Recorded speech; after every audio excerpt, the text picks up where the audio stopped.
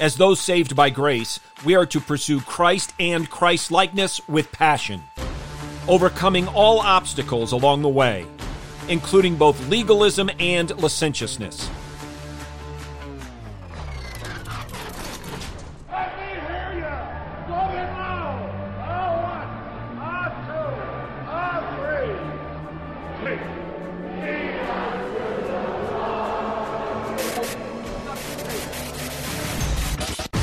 Welcome to In the Bullpen, Up and Ready, a ministry of developing contenders.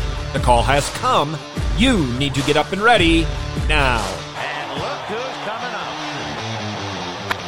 High fly ball into right field. She is gone. Though Paul wrote his epistle to the Philippians from prison, an attitude and disposition of joy and rejoicing permeates this letter.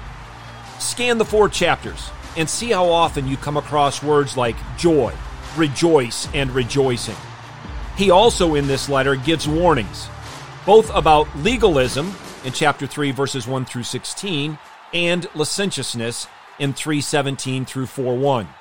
But his emphasis is an exhortation for us to recognize the goal of our life is Christ. Hear now God's word in Philippians chapter 3, verses 1 through 14. Finally, my brethren, rejoice in the Lord. To write the same things again is no trouble to me, and it is a safeguard for you. Beware of the dogs, beware of the evil workers, beware of the false circumcision. For we are the true circumcision, who worship in the Spirit of God, and glory in Christ Jesus, and put no confidence in the flesh. Although I myself might have confidence even in the flesh. If anyone else has a mind to put confidence in the flesh, I far more.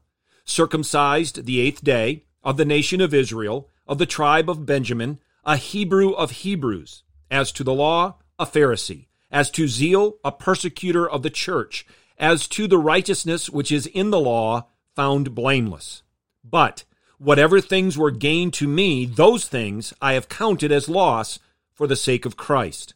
More than that, I count all things to be loss in view of the surpassing value of knowing Christ Jesus my Lord, for whom I have suffered the loss of all things, and count them but rubbish, so that I may gain Christ, and may be found in him, not having a righteousness of my own derived from the law, but that which is through faith in Christ, the righteousness which comes from God on the basis of faith, that I may know him, and the power of his resurrection, and the fellowship of his sufferings, being conformed to his death, in order that I may attain to the resurrection from the dead.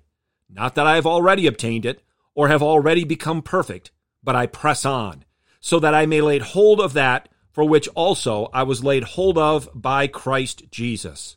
Brethren, I do not regard myself as having laid hold of it yet, but one thing I do, forgetting what lies behind, and reaching forward to what lies ahead, I press on toward the goal for the prize of the upward call of God in Christ Jesus. Verse 1 in this text is a wonderful reminder to rejoice in the Lord always. Paul immediately follows that exhortation with an admonition to beware of those who deny Christ, trusting in their own righteousness, either in whole or in part. For the remainder of our text, Paul gives a personal testimony. He identifies a problem, the rubbish that blocks the way to Christ, relying on anything or anyone, even good things, rather than Christ. He declares his plan, get the rubbish cleared out of the way. However highly esteemed something may be, it is to be considered as worthless compared to knowing Jesus Christ. And then the apostle clearly writes about the purpose of his life, a passionate pursuit of Christ and his righteousness, which comes on the basis of faith, knowing the power of Christ's resurrection and having fellowship of his sufferings. Paul recognized the already not yet aspect of his Christian life. Though perfect in Christ, he hadn't yet been perfected himself. But forgetting what was behind him, he pressed on to the upward call of God in Christ Jesus. In verses 15 and 16, Paul reminds us that what he has written isn't simply autobiographical. It's the way of life for all who are in Christ. We all have the purpose of passionately pursuing King Jesus and being conformed to his image. Press on, brethren. Press on to your ultimate goal, Christ Jesus, our Lord and Savior. Get your eyes up, fixed on Jesus, the author and perfecter of faith, and be ready to deny yourself, take up your cross, and follow him.